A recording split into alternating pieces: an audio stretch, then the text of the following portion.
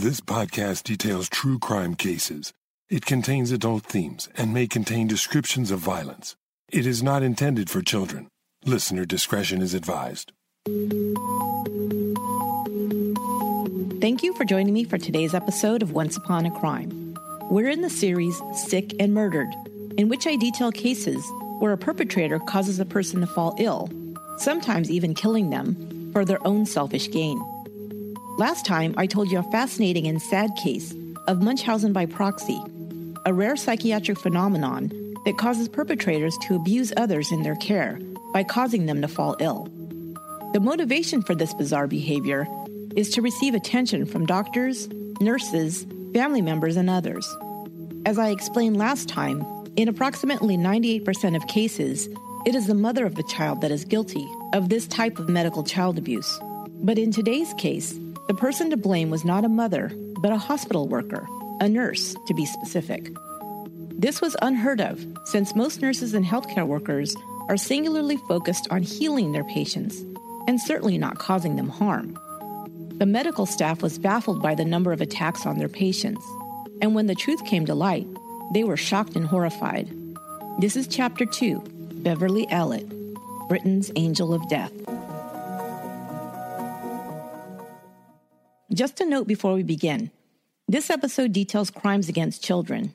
While I don't go into gratuitous detail, it may still be disturbing to hear. I just wanted to give an additional warning before I begin, in case some listeners are particularly sensitive to this subject matter. Second note, you may hear a familiar voice later on in the episode. If you're not quite sure who it is, I'll reveal it at the end. Okay, on with the story.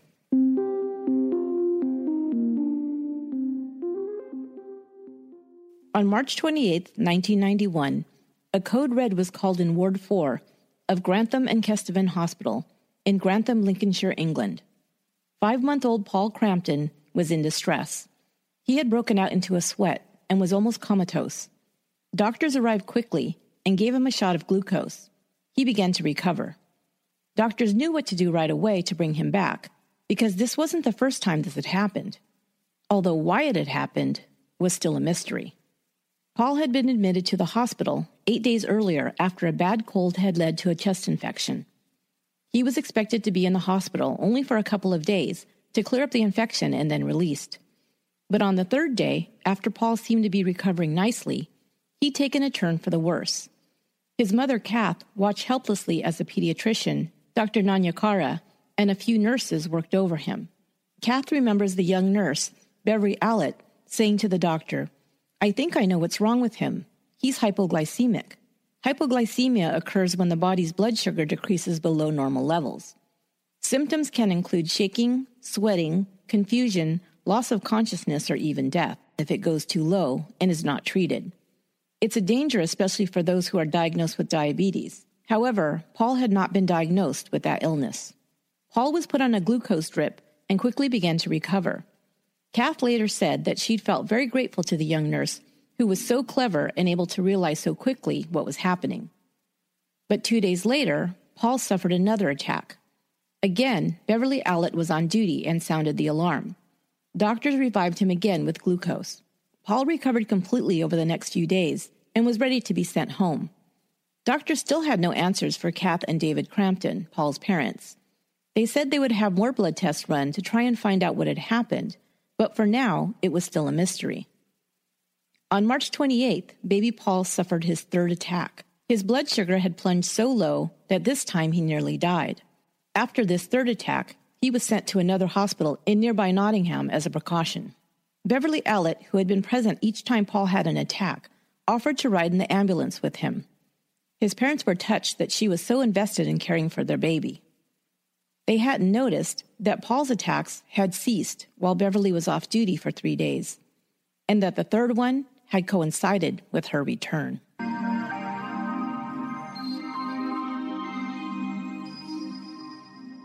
Beverley Gail Allitt began working on Ward 4, the children's ward of Grantham Hospital, just 5 weeks before Paul Crampton was admitted. She'd spent several months training, taking exams, and working on a geriatric ward before she was transferred to work with the children. This was a lifelong dream of Beverley's. She had grown up in the village of Corby Glen, 8 miles outside of Grantham. Her parents, Richard and Lillian, were well-liked and respected in the town that held just 450 residents. There were 4 children in the Allitt family: Beverly, a younger brother Darren, and 2 sisters, Donna and Allison. Everyone in the village remembers how Beverly loved to care for children.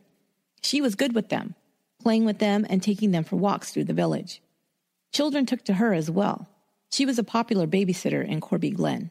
Beverly talked of becoming a nurse and taking care of children since she was a girl.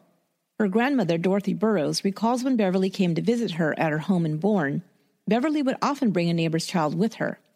She recalls, Beverly always had this way with children. She used to come with her mom and dad every Sunday afternoon without fail. She would bring children with her. They were neighbors' and friends' children from Corby Glen.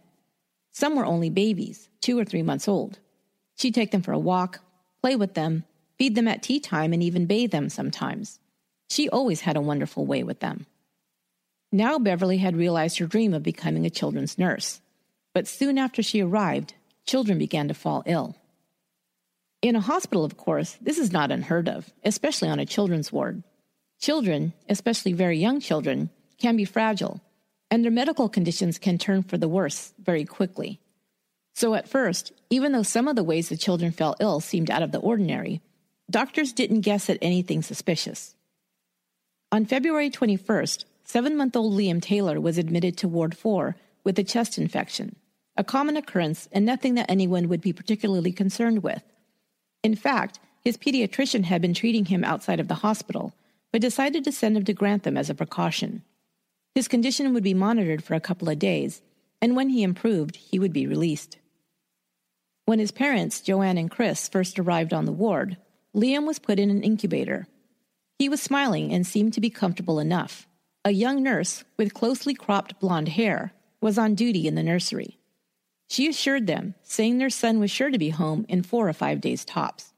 This nurse was 22-year-old Beverley Allitt, who had just begun working on the children's ward 2 days before Liam was admitted. She was a newly qualified state-enrolled nurse. Before being hired at Grantham, she'd been turned down for a job working on the children's ward at Pilgrim's Hospital in Boston, 30 miles away. She didn't have enough experience, she was told, to be qualified to work with sick children. She had trained for 3 years at Grantham and spent the last 6 months as a student nurse on Ward 4. The hospital was short of staff, and out of desperation, they asked Beverly to stay on. They had advertised for a staff nurse, but had not received a single application, and they were already short on nurses, running with a skeleton crew most shifts. Beverly could stay, learn, and gain experience. Then she could reapply at Pilgrim Hospital in 6 months. She eagerly agreed. Now she was put in charge of caring for Liam Taylor. His parents watched as she administered his formula through a tube. Liam was soon sleeping comfortably, and his parents decided to take the opportunity to run home, which was close by. But when they returned just an hour later, they were greeted with alarming news. Liam had taken a turn for the worse. He had stopped breathing, and doctors had rushed to revive him. Now he was fighting for his life. Joanne saw the short-haired nurse, who she'd last seen caring for Liam, and asked her what had happened. She told her, "While I was feeding him, he was violently sick. It was so bad I had to go and change my uniform." The ward's 2 pediatric specialists, Dr. Nanyakara and Dr. Porter, had rushed into action. Dr. Nanyakara told them their son would be monitored closely, and the next few hours would be critical. Liam made it through the night, and his vital signs were improving. The next morning, Nurse Allitt came back on duty at 7 a.m. The Taylors were relieved to see the young nurse, who they'd come to rely on to care for their sick child. Chris even asked her to return to work a double shift to care for Liam that night. She went off duty around midday. Through the afternoon, Liam continued to improve. Nurse Allitt returned about 10 p.m. to work her next shift. At 5:30 a.m., the Taylors were awakened, having gone to the parents' room on the ward to get some sleep. The ward's most senior nurse, Sister Jean Seville, told them that Liam had suffered a relapse. He had stopped breathing, and the doctors were working on him. By the time they arrived, he was breathing again, but he'd been without oxygen for a period of time. He'd suffered brain damage and was critically ill. It had taken over an hour to get his breathing started, and it was a miracle he was alive. However, the brain damage could not be reversed. His parents had to make a heartbreaking decision. Later that day, they took him off life support. He died late that afternoon. The hospital asked for permission to perform a post-mortem examination on the baby to determine his cause of death. Dr. Nanyakara had suspected septicemia, but the coroner's report stated that Liam had suffered an infarction of the heart. In other words, a heart attack. They did not know, however, what had caused this to happen. Dr. Nanyakara was so disturbed by this finding that he wrote to the coroner asking for a child pathologist to perform a second post-mortem. The coroner, however, declined to have this done.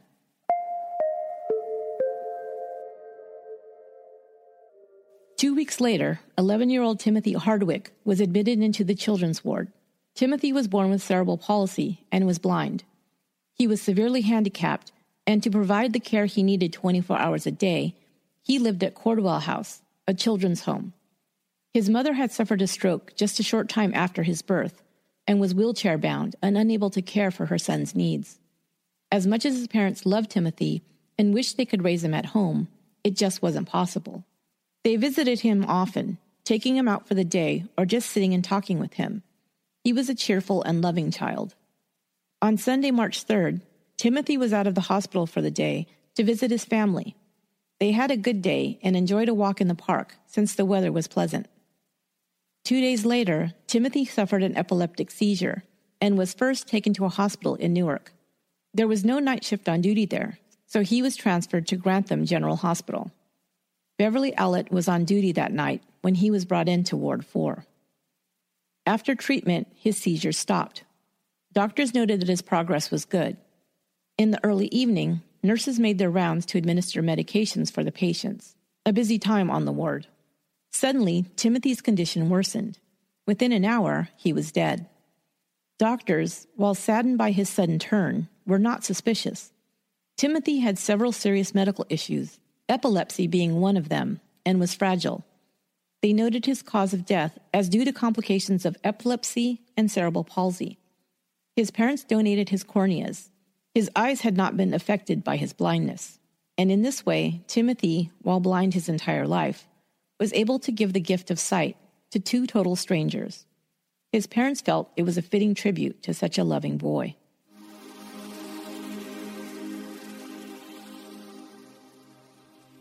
On the same day Timothy Hardwick was admitted to Ward 4, Kaylee Desmond, 14 months old, was also admitted. Kaylee was well known on Ward 4, having spent the first 4.5 months of her life there. She had been born with a cleft palate and couldn't feed properly, so she'd been kept in the hospital until she was healthy enough to thrive at home. This time, she was back with nothing more than a bad cold. Antibiotics hadn't worked to clear her chest congestion, so she'd been admitted for treatment to make sure her condition didn't become more serious. After 6 days in the hospital, she was doing well and slated to return home soon. Her mother, Margaret, had stayed by her side night and day, sleeping in a cot beside her bed. Kaylee's father was there every day as well, staying until 9 or 10 p.m. Then on March 9th, in the middle of the night, Kaylee had difficulty breathing and collapsed. She had 2 attacks in 3 hours. Doctors rushed to administer oxygen and revived her both times. Margaret left the room briefly when she was stable once again to make a phone call. While she was gone, Kaylee suffered another attack. This time, her heart had stopped beating. After working over her for several minutes, doctors were able to revive her again, but her condition was fragile. She was then transferred to the intensive care unit at the Queen's Medical Center in Nottingham. Soon after arriving, she began to breathe again normally and recovered quickly.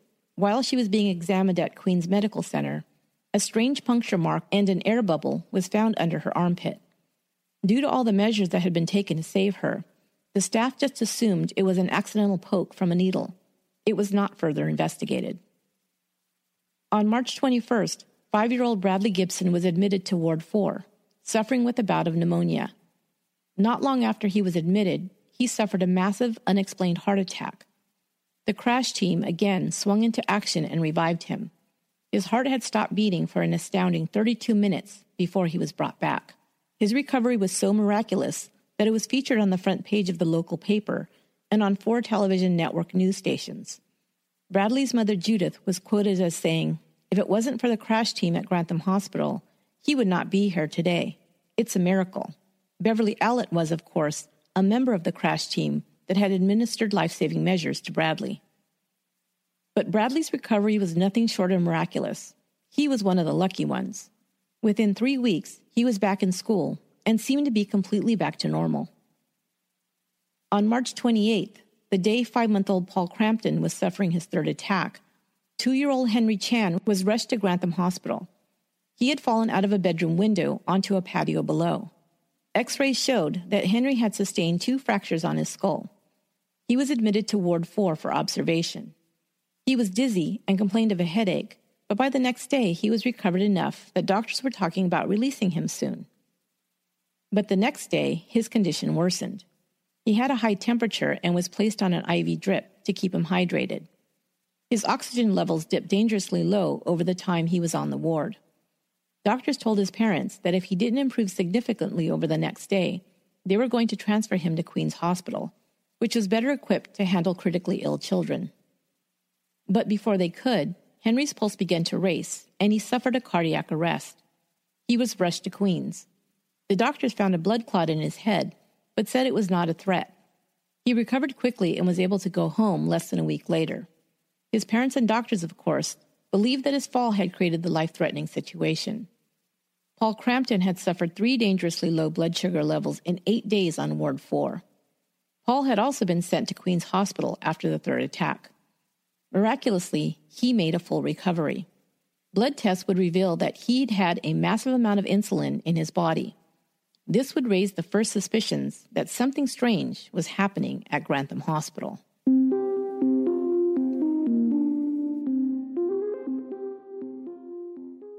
Becky and Katie Phillips were twin baby girls who had been delivered at Grantham Hospital that winter.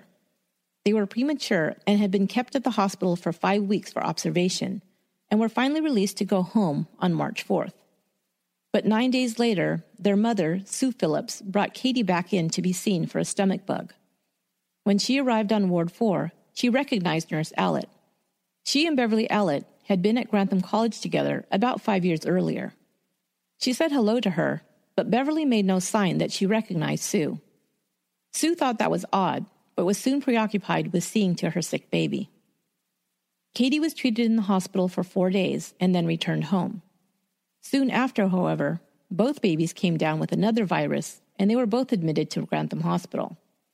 Sue saw Beverley on the ward several times, sometimes as nurse to Becky and Katie, but since Beverley hadn't acknowledged her before, she didn't go out of her way to reconnect with her.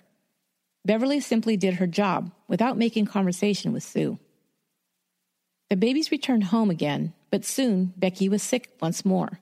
Sue returned her to Ward 4, now frantic to find out what was going on with the baby. Finally, doctors diagnosed the problem. Becky was having a reaction to the formula she was being fed at home. Once it was switched to a different type, she began to improve and was soon ready to be released home. Sue arrived at the hospital to pick up Becky to bring her home. She was told she had just been fed. But Sue was surprised when Nurse Allitt told her it was not a good idea to take Becky home yet. The head nurse on duty took a look at the baby and said she seemed fine and that Sue could take her home. Nurse Allitt seemed to be annoyed by this, Sue remembers. Within an hour of returning home, Becky began to cry as if in pain.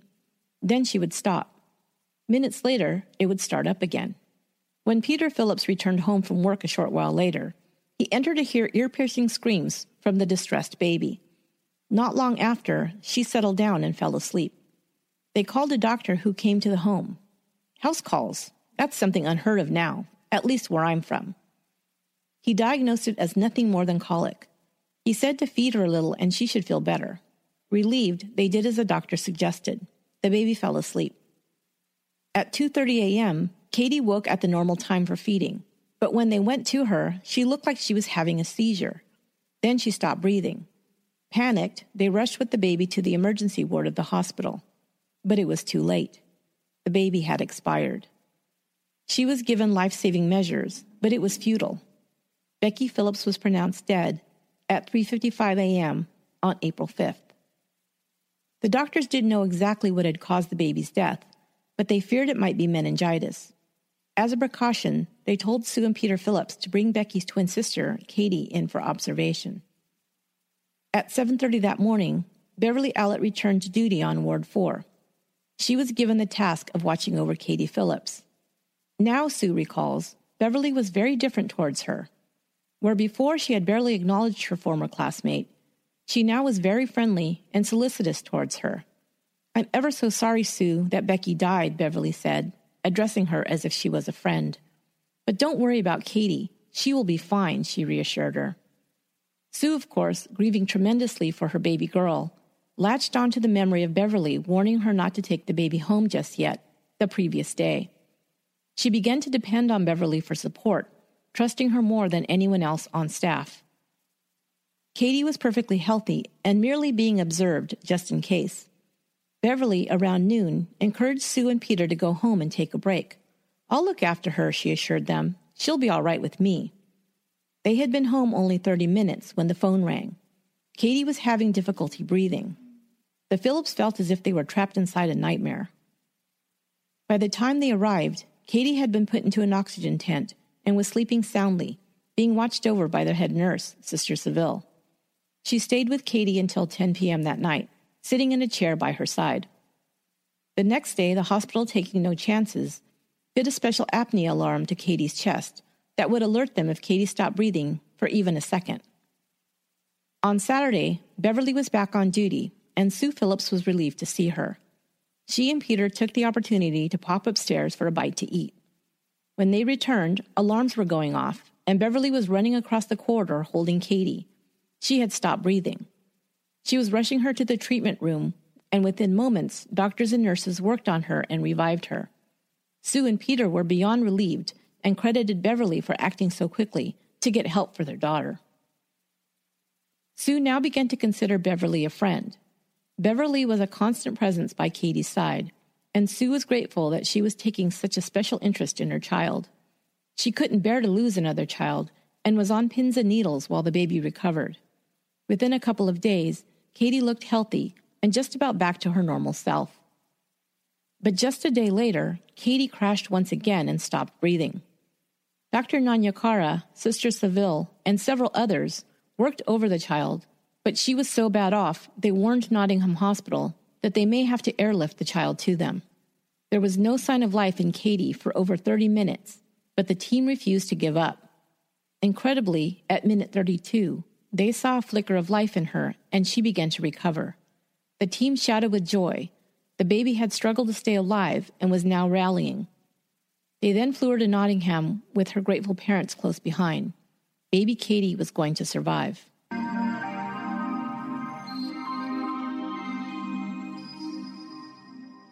By now, there had been 3 children who died on Ward 4, and 5 more who'd become mysteriously critically ill in only 6 weeks. But the crisis, unfortunately, was not yet over. On April 13th, the day Katie Phillips had been brought back from the brink of death, 2-month-old Christopher Peasgood was admitted to Ward 4 with a bad chest cold. He was put into an oxygen tent to help him breathe and was being fed by a tube. He had been diagnosed with bronchiolitis by Dr. Nanyakara. The next day, Beverley Allitt came into his room to administer medication. She told his parents, "Why don't you go for a drink and a cigarette? He's all right. He's fast asleep. Don't worry, I'll look after him." Grateful for a chance to stretch their legs, they took her up on the offer. They were only gone 10 minutes, but when they returned, they saw the crash team rushing towards Christopher's room. Nurse Allitt put her arm around his mother and tried to comfort her. "Come on, he's all right," she told her. "They're bringing him back. We'll get you a cup of tea."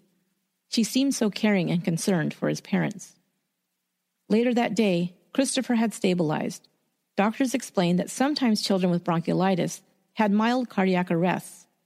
Relieved, they didn't question it further. But at 8 p.m., he crashed again. This cardiac arrest was worse, and the doctors determined that he needed to be transferred immediately to Queen's Medical Center. His parents were sure they had lost him, but when they arrived at the intensive care unit, he had made a remarkable recovery. "He's not going to die," the doctors told them. "He's going to be perfectly fine." And he was. 3 days later, he was released to go home. But they still wondered, why was he dying one minute and okay the next.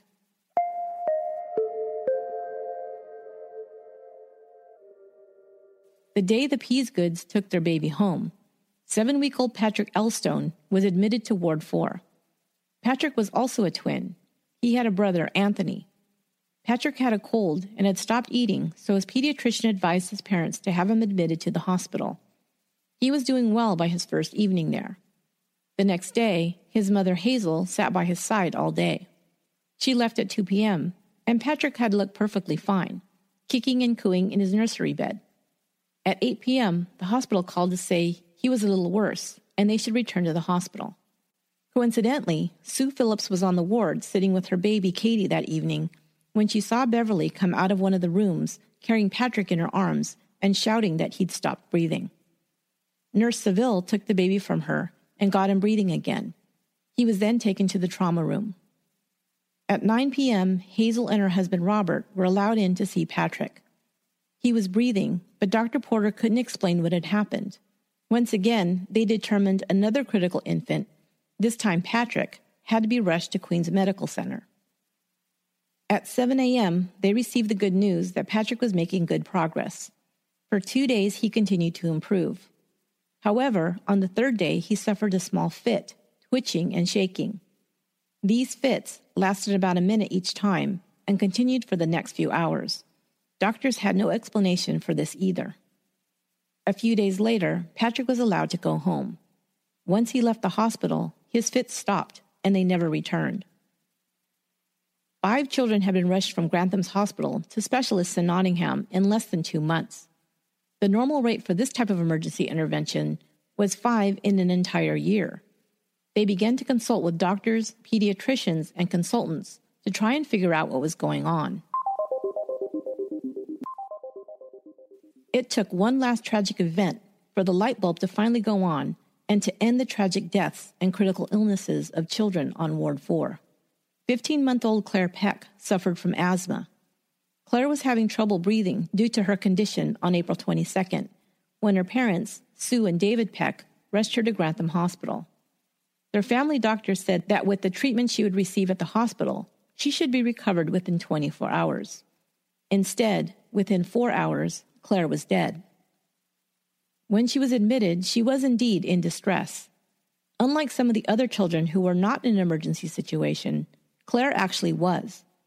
Doctors first put her on a nebulizer, but it didn't help.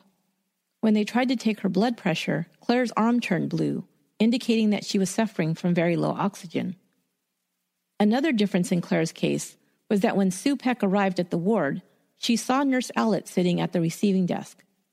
Unlike other parents who'd found her kind and helpful, Sue Peck remembers that she recognized the young nurse, whom she didn't like. She remembered her being very unfriendly to Sue and baby Claire on a number of occasions that they'd been at the hospital. She wasn't sure why, but the nurse always seemed irritated to have to deal with Sue and her daughter. Dr. Porter was on duty, and after assessing Claire, said he'd have to insert a tube in her throat to open her airway to get her some much-needed oxygen.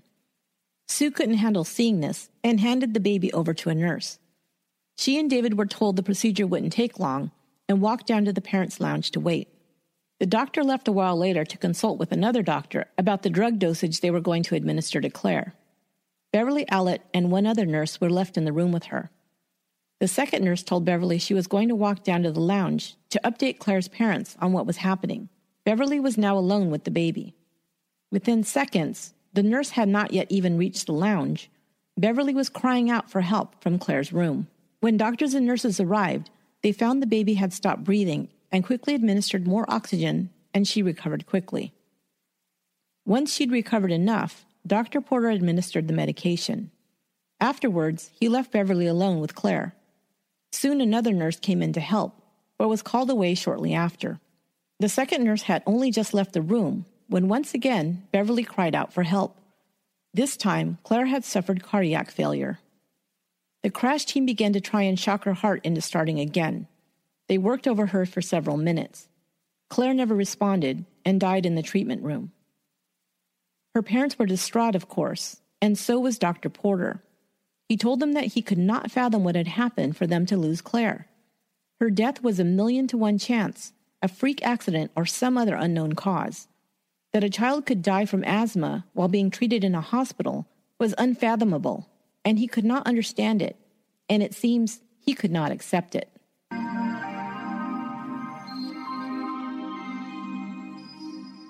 Sue and Peter Phillips, who'd lost their baby Becky and almost lost her twin sister Katie, now began to demand answers.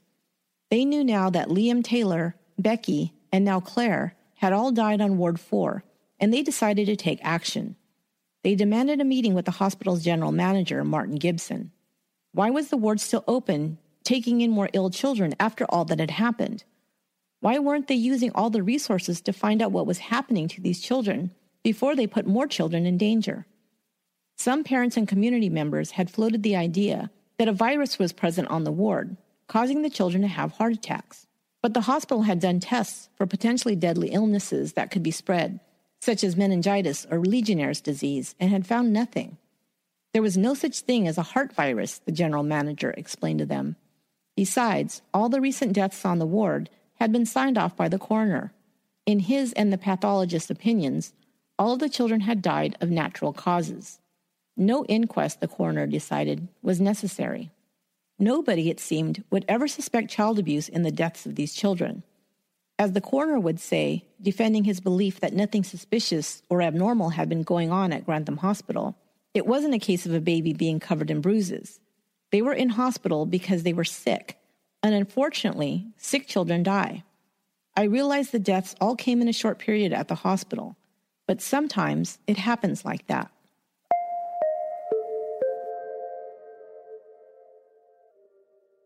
With several of the parents pressuring the hospital authorities to give them answers, the hospital decided it was time to call in the police. They hadn't found an insidious virus or contagious illness that could be causing the children to fall ill and die. So without an answer of their own, they decided an investigation should begin. An officer arrived at the hospital to take a report about the strange goings-on in the children's ward. He returned to the police station and admitted to a colleague, "I'm out of my bloody depth here." They called in help from police headquarters in Lincoln. On May 1st, 1991, Detective Superintendent Stuart Clifton arrived at Ward 4 to begin an in-depth investigation. He first met with the two chief pediatricians, Dr. Porter and Dr. Nanyakara. However, the two doctors were in disagreement about what they'd experienced. Although Dr. Nanyakara was the one who first disagreed with the pathologist's report on Liam Taylor and wanted a second opinion, he was more unsure than Dr. Porter that anything untoward was happening at Grantham. Dr. Porter was sure that something not explained by natural causes was killing their patients. He could only say he had a feeling that something was going on, but he couldn't say what. Porter had attended a pediatrician's conference where he'd heard about children being tampered with while in the hospital. When he returned, he decided to ask the hospital administrator to have a video surveillance camera installed on the ward. He'd made the phone call 3 days before Claire Peck's death. Unable to reach the administrator at that time, he made up a list of suggested precautions and measures to ensure that no one was tampering with their patients' medications or in any other way. But on Monday, Claire had died before any of his ideas could even be discussed. Detective Clifton set up an incident room at the Grantham police station and enlisted 11 other officers to begin the investigation. He also called in the police department's family support unit, who were experienced in child abuse cases. They spent 10 days interviewing the parents of the children who had died or become critically ill in the past 2 months. Rather than gathering information that might lead them to a suspect, on the contrary, most parents had nothing but praise for Grantham Hospital and the staff on Ward 4. For 3 weeks, the investigation team went over hospital records, paying particular attention to the case histories of each child that had passed through the ward during the time in question. They also analyzed each emergency that had occurred. They found there had been 24 separate incidents in 60 days in which children had suffered cardiac arrests, respiratory failures, and heart attacks. In each of these incidents, the crash team had been called. This was in contrast to a typical need for the emergency response team to be called into action on the children's ward, normally about 1 to 2 times per year. The police now suspected that something more was at play here than bad luck. Clifton just had that sixth sense that good detectives have when they've been at the game long enough. There was something here. and he was going to find it.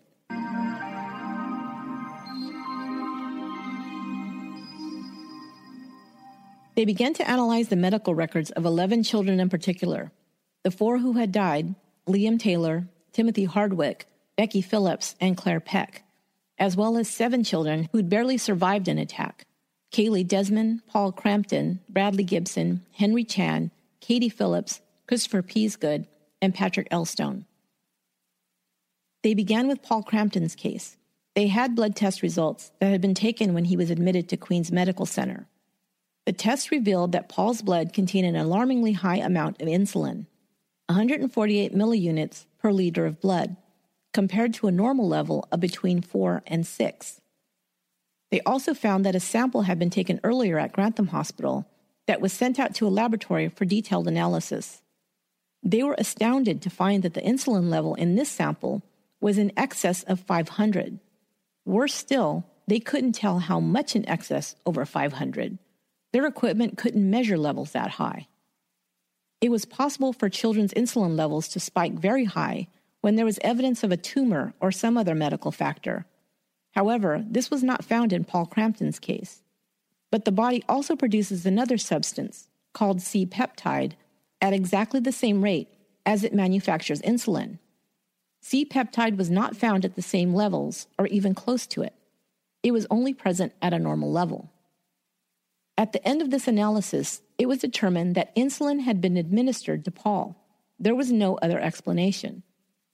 They gave Paul's first sample to another lab that could determine insulin levels above 500. What they found was mind-boggling. Paul's insulin level was recorded at 43,000 milliunits per liter of blood. This was equivalent in a baby to having an entire 10 milliliter syringe of insulin injected into his blood in one dose. Could this have been an accident, or was it intentional? And if it was intentional, who could do such a thing? Insulin was kept in a locked refrigerator on the ward. Investigators became even more suspicious when they found that the key had gone missing. Nurse Allitt said that when she'd gone to open it one day, she found the key was gone. A search had been conducted, but it was never found. Now they had to narrow their list of suspects. Clifton and the investigation team drew up a complex chart of dates, names, and who was on the ward at each time of the attacks. As they meticulously went through every event, one name kept coming up over and over: Nurse Beverley Allitt.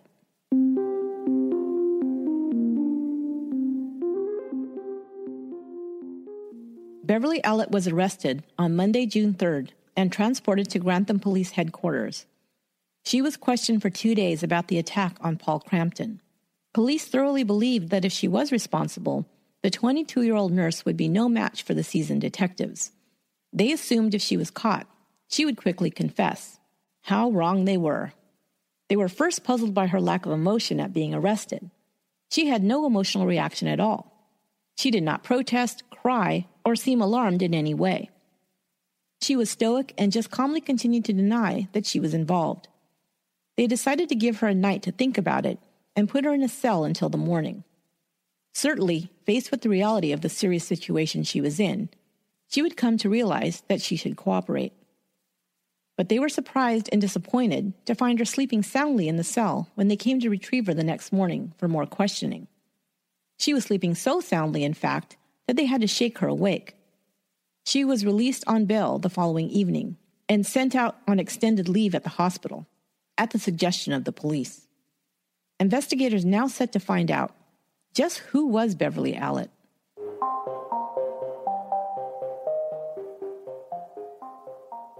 By interviewing Beverley Allitt's family, friends, and neighbors in the small village of Corby Glen, they heard all about the girl who loved to take care of children.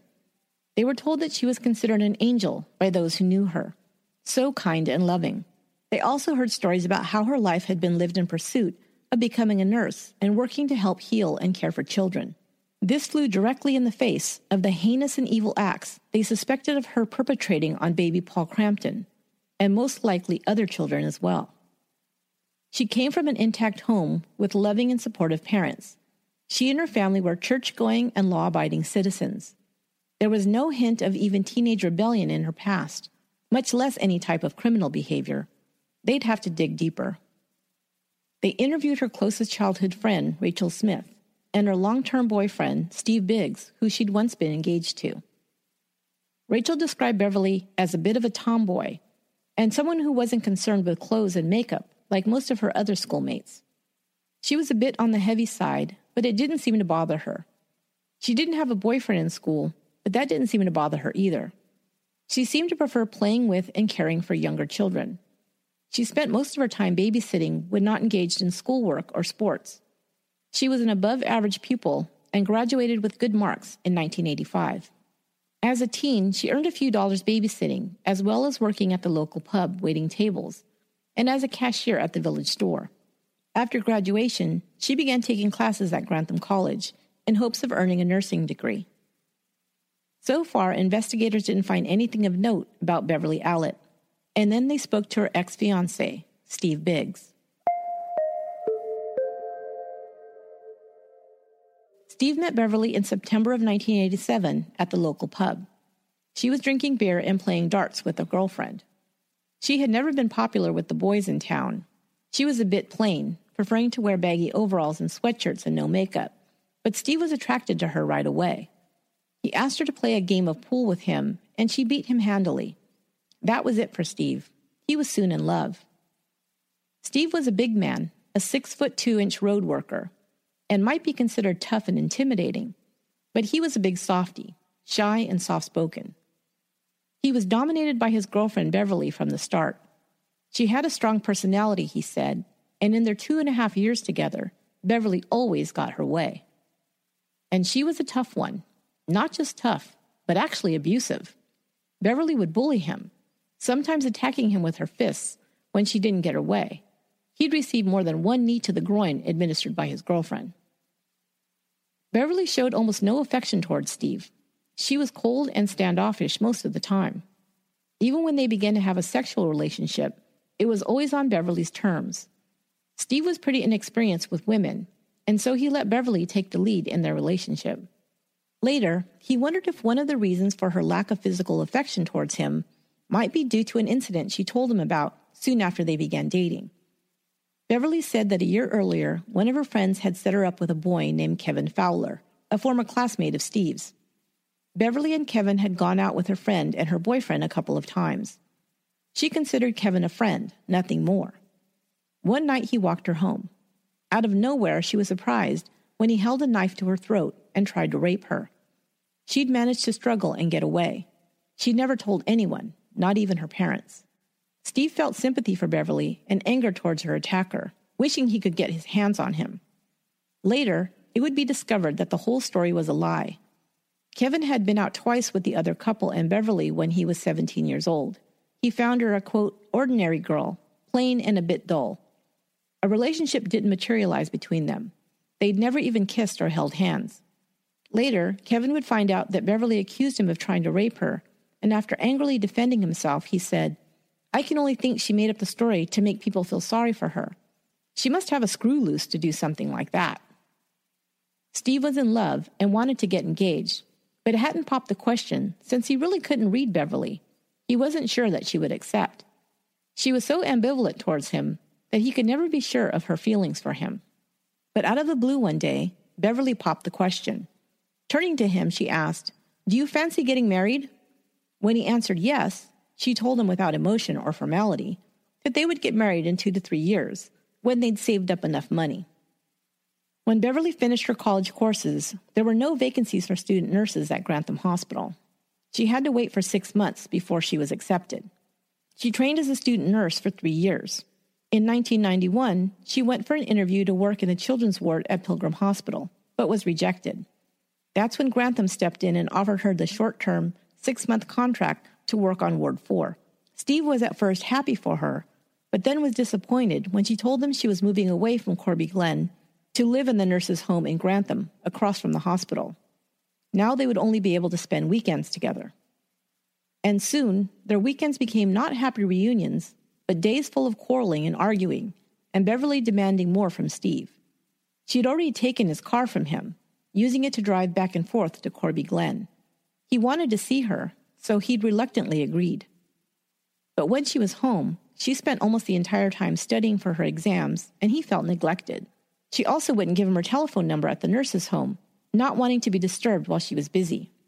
She wouldn't even hold his hand in public when they were together, and often became enraged when he complained about the relationship or voiced his displeasure. Steve admits, "She used to hit me quite a lot, and I just had to take it. She would end up thumping me in the face with a fist. Once she gave me a black eye and it turned all yellowy green. I'm around 6'2" and weigh 12.5 stones, but she could impose her will upon me. She could get what she wanted any time, and she did it with other people. Bev can manipulate people."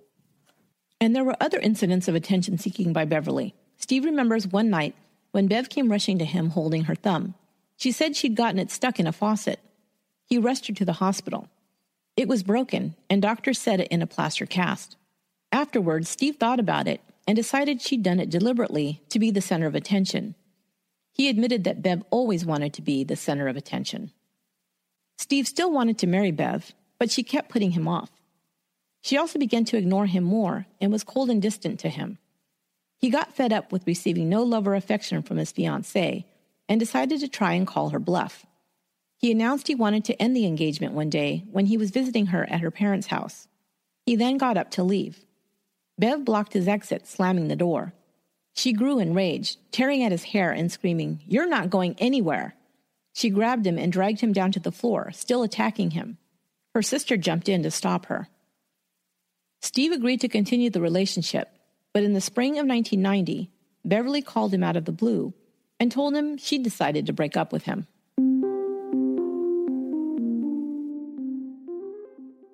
The investigators had arrested Beverley Allitt due to the fact that she'd had means and opportunity to be considered the most likely suspect in the attack on Paul Crampton. But what they still wanted to find out was her motive. Dr. Porter described for Detective Clifton the condition called Munchausen syndrome, an extreme and chronic form of attention-seeking. For a more in-depth explanation, listen to the last episode, Chapter 1 of this series. Perhaps, Dr. Porter suggested, the perpetrator didn't mean to kill anyone and was just trying to make them ill, but it had just gone too far. Perhaps they wanted to be involved in the drama of trying to save them, then get the praise for helping them to survive from the brink of death. Clifton knew about Steve Biggs' suspicion that Beverley's broken thumb was a deliberate attention-seeking device, and he wondered if there were any other incidents like this in her past. When he began to question others, he heard more stories about Beverley Allitt's bizarre behavior. While she had been living in the nurse's home, some strange things had taken place. The residents found feces smeared on a door in the house as well as in the kitchen, and some smeared on a wall in the bathroom. A few days later, the firefighters were summoned when smoke filled the home. It was discovered that another turd, for lack of a more elegant term, had been placed under the grill and then switched on. After a time, it had burst into flames. This is so gross. I hope you're not eating a meal right now. Ugh. Looking into her past, they found that Beverley had indeed exhibited attention-seeking behavior from a very young age. School friends remember her always being in bandages, saying that she often suffered sprains or limb fractures. During her training, she took so many sick days that her training could not be completed in the allotted time, and her term in the program had to be extended. Also during her training, she had injured her wrist and ignored the doctor's advice to attend physical therapy appointments. The physical therapist wrote a note that was found in Allitt's file, stating that he didn't think she was fit to be a nurse. And her illnesses continued into the present. While on bail, she was ill with a urinary tract infection and had to be fit with a catheter. While she was in the hospital, the staff noted that she seemed to be perfectly fine during the day, but at night her temperature would rise. Later, it was suspected that she had injected her breasts with water using a syringe. She knew that if she did this, it would send her temperature up and cause her to become ill. As the investigation continued, the media began to take notice. At first, local news outlets began to pick up the story of the mysterious deaths and attacks on children at Grantham Hospital. Then word got out about the initial arrest of Nurse Beverley Allitt. The story began to spread to national news reports.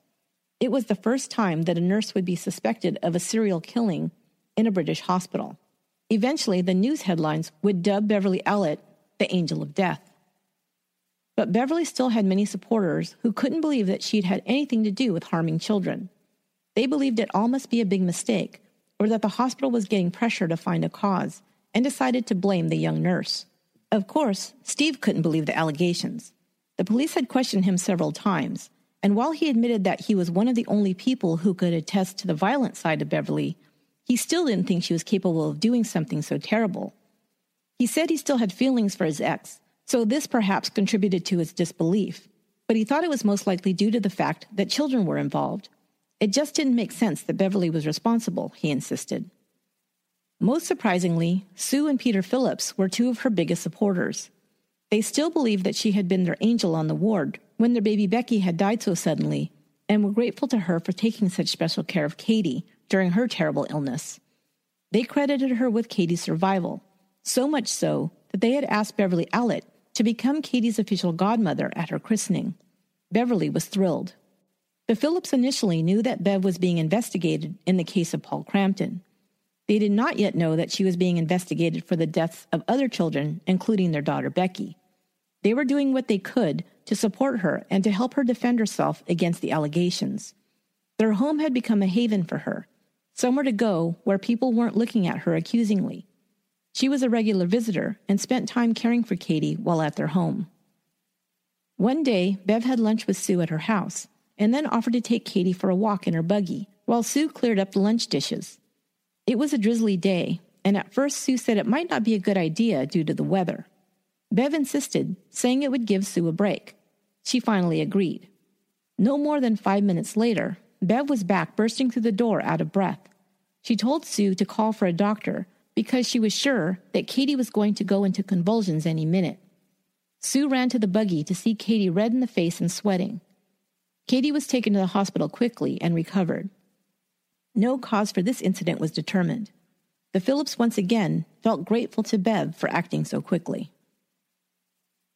But on June 17th, investigators arrived at the Phillips home with the results of Becky's blood test that they'd had done. Peter was upset that they were still asking them questions about Paul Crampton's case. They'd told him all that they knew about that already, he replied angrily. The investigators then broke the news that this wasn't about Paul, but about their own twins, Becky and Katie. Superintendent Clifton explained that they'd been investigating the deaths of several children, including Becky's. They'd found insulin in Becky's blood at the level of nearly 10,000 milliunits per liter. "It means your daughter was murdered," Clifton said. "Who?" Sue could only stammer out. They told her it was Katie's own godmother, Beverley Allitt. They then found out that she'd been interviewed about both of their daughters, but Beverly had never mentioned it to them. They told Peter and Sue that Beverley Allitt was dangerous and that they should keep her away, especially from Katie. They never allowed her in their home again.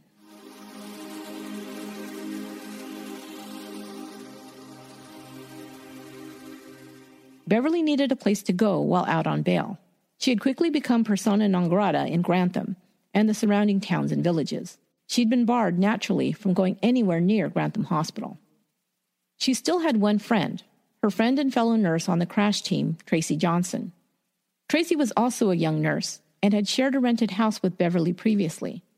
She didn't suspect her of anything and felt no reason to distrust her when she offered a room in her mother's home in Erngoldhay, about 30 miles from Grantham. Beverly quickly accepted. She was eager to get away from the growing throngs of reporters and television crews in Grantham. Tracy's mother, Eileen Jobson, lived in the home along with her son, 15-year-old Jonathan. They liked Bev right away. She was a pleasant and helpful girl, they thought. Eileen also felt sorry for her.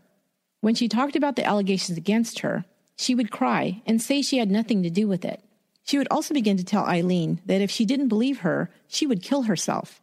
She said it multiple times. Of course, Eileen would assure her that she did believe she was innocent. But over the 4 months she lived in the home, strange things began happening. Just a few days after her arrival, a bathroom curtain showed scorch marks, clear evidence that someone had tried to light it on fire. Then a knife from the kitchen was found stuck through Eileen's pillow. Bleach was spilled on the carpet and on a bed, discoloring them. Eileen's walking stick was found moved to other areas of the home from where it was left. Money was found missing from Eileen's purse, and later, the entire purse vanished. It was eventually found in Bev's car. When Eileen asked her about these incidents, she insisted she had nothing to do with them and suggested that a poltergeist might be responsible. Okay. But then more sinister events began happening. Eileen's dog Jack coughed up the remains of 2 pills. Beverly had alerted her to this, calling, "Come quickly, Jack's ill." Incidents continued to happen, and Eileen, of course, believed they'd been caused by their house guest. Bev continued to insist she had nothing to do with them. It was as though Bev was trying to create dramas. With half of the incidents, she would point them out to me if I didn't notice, Eileen would later say. In the end, I knew it was her, but I felt I had to catch her, that I couldn't accuse her without proof. This shows how manipulative Bev could be, especially with good-hearted people like Steve Briggs, the Phillips, and Mrs. Jobson. If it was me, or probably you, and one of us found our house guests creating chaos for attention, we'd most likely kick their ass to the curb.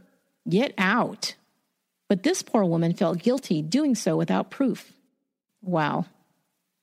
The final straw was one Sunday when Mrs. Jobson, her son Jonathan, and Bev went on an outing to an open-air market. A short time after they arrived, Jonathan, a perfectly healthy teen, collapsed onto the ground and was out cold. Mrs. Jobson yelled for help and noticed Bev just standing there. Even though she's a nurse, she said, she was just standing there. I screamed for help, but she did nothing. She looked totally detached from the situation. By the time he was transported to the hospital, he came to and was fine. The doctors thought he'd probably merely fainted, but Eileen knew that this was no simple fainting spell. Jonathan just laughed it off later and said to Bev, "What would people think, you living here and me being taken to hospital?" He didn't suspect her. He had grown fond of her and looked up to her like a big sister. But Eileen remembered that right before they left to the market, Jonathan had downed a big glass of juice prepared for him by Beverly. Could she have spiked it with something to create more drama? What if she had tried to poison him? Eileen's family now stepped in, fearing for their safety. They decided to call the police. The police were convinced that Beverly was a real nut and very dangerous and told them to send her away for their own safety. She was turned out, and she ended up next with her parents in Corby Glen. Her father had been a longtime employee of a wine merchant. His boss now gave Beverly a job in the warehouse. He and his wife also happily accepted her offer to babysit their children.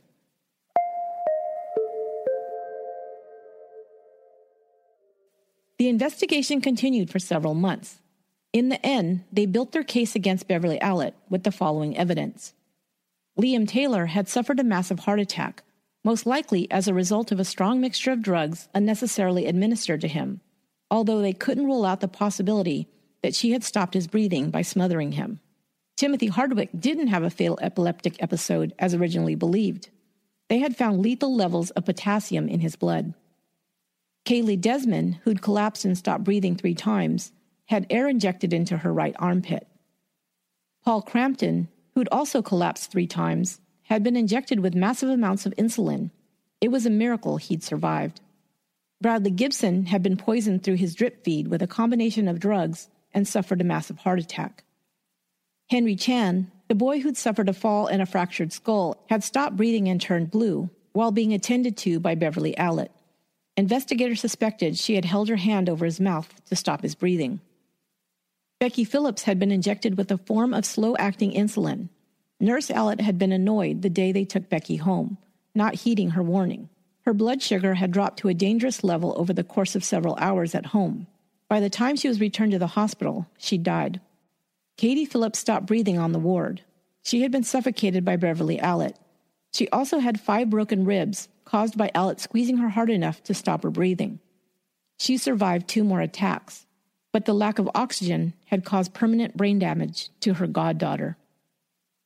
They found evidence during their investigation that another child, Michael Davidson, who had been admitted when he was accidentally shot with a pellet from an air rifle, a non-life-threatening injury, suffered a cardiac incident. His heart had stopped after a doctor injected him with medication from a syringe prepared by Nurse Allitt.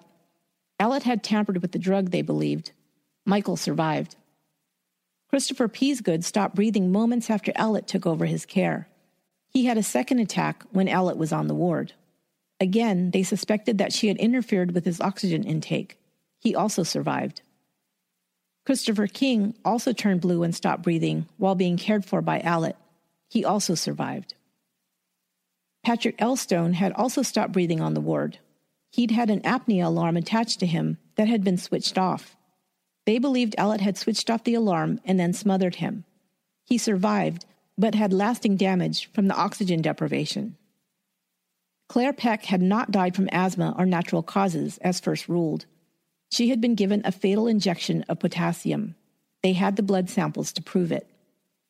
In each incident, except for Michael Davidson, where she'd prepared the syringe, Beverley Allitt was on duty and alone with the child who'd suffered an attack. Many of the children had recovered when she was off duty for several days or after they were transferred to another hospital. And there were other suspected victims. Dorothy Lowe was a resident in an elder care facility where Beverley worked part-time. She'd suffered a hypoglycemic attack. Allitt had been seen giving the 79-year-old woman an unscheduled insulin injection at about 10 times her normal dosage. Dorothy survived. And Jonathan Jobson's collapse was suspected to be a hypoglycemic attack after Beverley spiked his drink with insulin-producing tablets. The Jobson's dog, Jack, had also been fed pills, but luckily, he was smart enough to spit them out. Finally, another sad casualty of Beverley Allitt's time on Ward 4 occurred. 2 weeks after Beverley was formally charged, Sister Jean Saville, the lead nurse who'd been on duty when a number of the children had suffered attacks, died as a result of suicide. She couldn't bear the realization that such death and suffering had occurred on her watch, so she took a massive overdose of an over-the-counter pain medication, which killed her. She was 49 years old. She left a suicide note in which she stated that she'd had no knowledge and had nothing to do with what had happened to the children. "Please, please believe me," she pleaded. There had never been any suggestion that she was suspected at all. A couple of final pieces of evidence that would be used to point to Allitt's guilt was, first, the discovery that someone had cut pages out of the ward notebook that was kept at the nursing station on Ward 4. The missing pages covered the period of time during which Paul Crampton had been cared for at Grantham Hospital. Second, the ward allocation book had disappeared as well. It recorded which nurse had been assigned to which patient. During a search of her home, officers found the book hidden in Beverley Allitt's bag in a closet. The key to the refrigerator where the insulin syringes were kept was never found. Beverley was suspected of having taken it, having been the one to report it missing. Finally, there had not been one more attack on Ward 4 since Beverley Allitt was first arrested and barred from Grantham Hospital. On November 20th, 1991, 23-year-old Beverley Allitt was charged with 4 counts of murder for 8-week-old Liam, 11-year-old Timothy, 9-week-old Becky, and 15-month-old Claire. She was also charged with 8 counts of attempted murder and 8 counts of assault causing grievous bodily harm. These charges were for Katie Phillips, Henry Chan, Kaylee Desmond, Patrick Elstone, Christopher Peasgood, Christopher King, Bradley Gibson, and Paul Crampton. She was remanded into custody at New Hall Women's Prison near Wakefield, Yorkshire.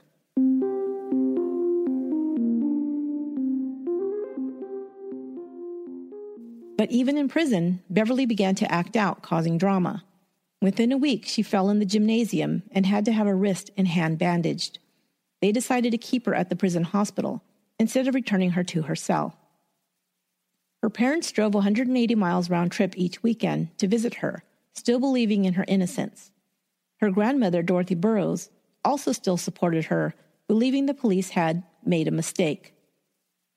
Before her trial began on March 19, 1992, more charges were added against Beverley Allitt for the attempted murders of 15-year-old Jonathan Jobson, 6-year-old Michael Davidson, the boy shot with a pellet gun and whose injection of medicine had been tampered with, and 79-year-old Dorothy Lowe. This brought the total number of charges to 26. By the time of Beverley Allitt's first day in court, she was a shadow of her former self. She had lost a dramatic amount of weight. When she was arrested, she'd weighed approximately 12 stones, or 168 pounds, and was now 6 stones 13, or 97 pounds. Doctors diagnosed her with anorexia nervosa. She'd been in the hospital ward suffering from one injury or ailment after another from the time she was booked. They transferred her to Rampton Hospital, a psychiatric facility. Rampton was a far cry from Wakefield Prison. Beverley had a private room with her own bathroom facilities, and it was far more comfortable. She began taking enough liquids containing glucose and vitamins for her weight to stabilize to a non-life-threatening level. She still would not eat solid foods. She was in custody for 453 days before the trial officially started. If she was found guilty, she would become Britain's worst female serial killer since Myra Hindley was found responsible for the Moors murders. Evidence was presented during the case, with several parents put on the stand to detail the suffering they and their children had endured at the hands of Nurse Allitt. At the 5th week of the trial, Allitt collapsed at Rampton Hospital. She had starved herself to the point of near death and was now being fed through a gastric tube in order to keep her alive. The trial ground to a halt until she was out of the woods.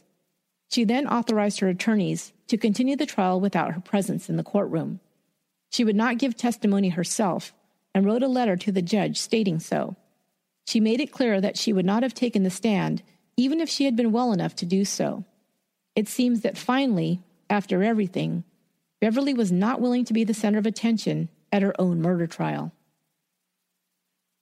At her trial, the history of her ailments, real and imagined, was entered into evidence. During her time as a nursing student, she'd missed a total of 191 days due to various illnesses. She'd admitted herself so often to the emergency department with cuts, sprains, and other illnesses that the hospital staff was convinced she was deliberately inflicting them upon herself. 29 separate visits were recorded at 3 different hospitals. She complained of fictitious pregnancy-related illnesses. She was never pregnant, or said she was suffering from brain tumors or ulcers. Real injuries like cuts and sprains were treated several times as she caused her wounds to become reinfected or her stitches were ripped out. One hospital staff member grew concerned enough to report Beverley Allitt as having a possible diagnosis of Munchausen syndrome, but this was not followed up on.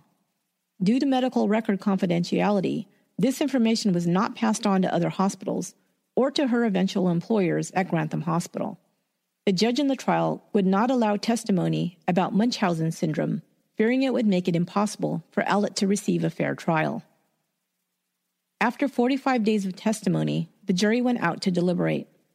It took them almost a week to decide the verdict. They found her guilty of 4 counts of murder and all the other charges of attempted murder except those on Dorothy Lowe and Jonathan Jobson. The law dictated only one sentence for the crime: life imprisonment. Beverley Allitt, Britain's angel of death, was sentenced to 13 concurrent terms of life imprisonment on May 28, 1993. The judge recommended she serve 40 years minimum, which would have kept her imprisoned until at least 2032, when she would be 64 years old. Even then, she could only be released if she was no longer considered to be a danger to the public. She remained at Rampton Secure Hospital in Nottinghamshire. In 2006, she launched an appeal on the length of her sentence. In December of 2007, the court ruled she will have to serve at least 30 years in prison or until 2022 before she can apply for parole. It is unlikely she will ever be considered eligible for release.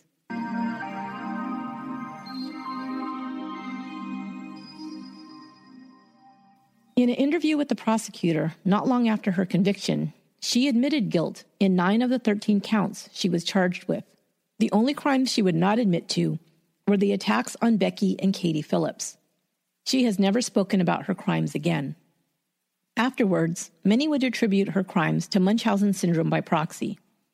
Dr. Nanyakara takes offense to this, saying that what she did should not be considered as suffering from Munchausen syndrome because, in his opinion, quote, it minimizes her horrendous criminal actions she carried out as someone who was cold-blooded, calculating, deceptive, manipulative, and deadly. Grantham Hospital was tainted by the stain of Beverley Allitt's actions. Ward 4 was closed, and its operations were moved to Queen's Medical Center in Nottingham. As a result, a more rigorous vetting process of medical staff was implemented, as well as checks and double checks of hospital procedures, so that no one nurse or staff member is given sole control over a patient's care. That will do it for this episode of Once Upon a Crime. Did you recognize the voice who portrayed Stephen Briggs? That was none other than Lorne from the True Crime Guys podcast. He did me a solid by voicing, as he calls it, a bad British accent. If you haven't listened to True Crime Guys, you're missing out. It's a great show, one of my favorites. For more great true crime stories and bad accents, listen to True Crime Guys on Apple Podcasts or wherever you listen to podcasts. Thanks, Lauren. Once Upon a Crime is written, produced, and edited by me, Esther Ludlow.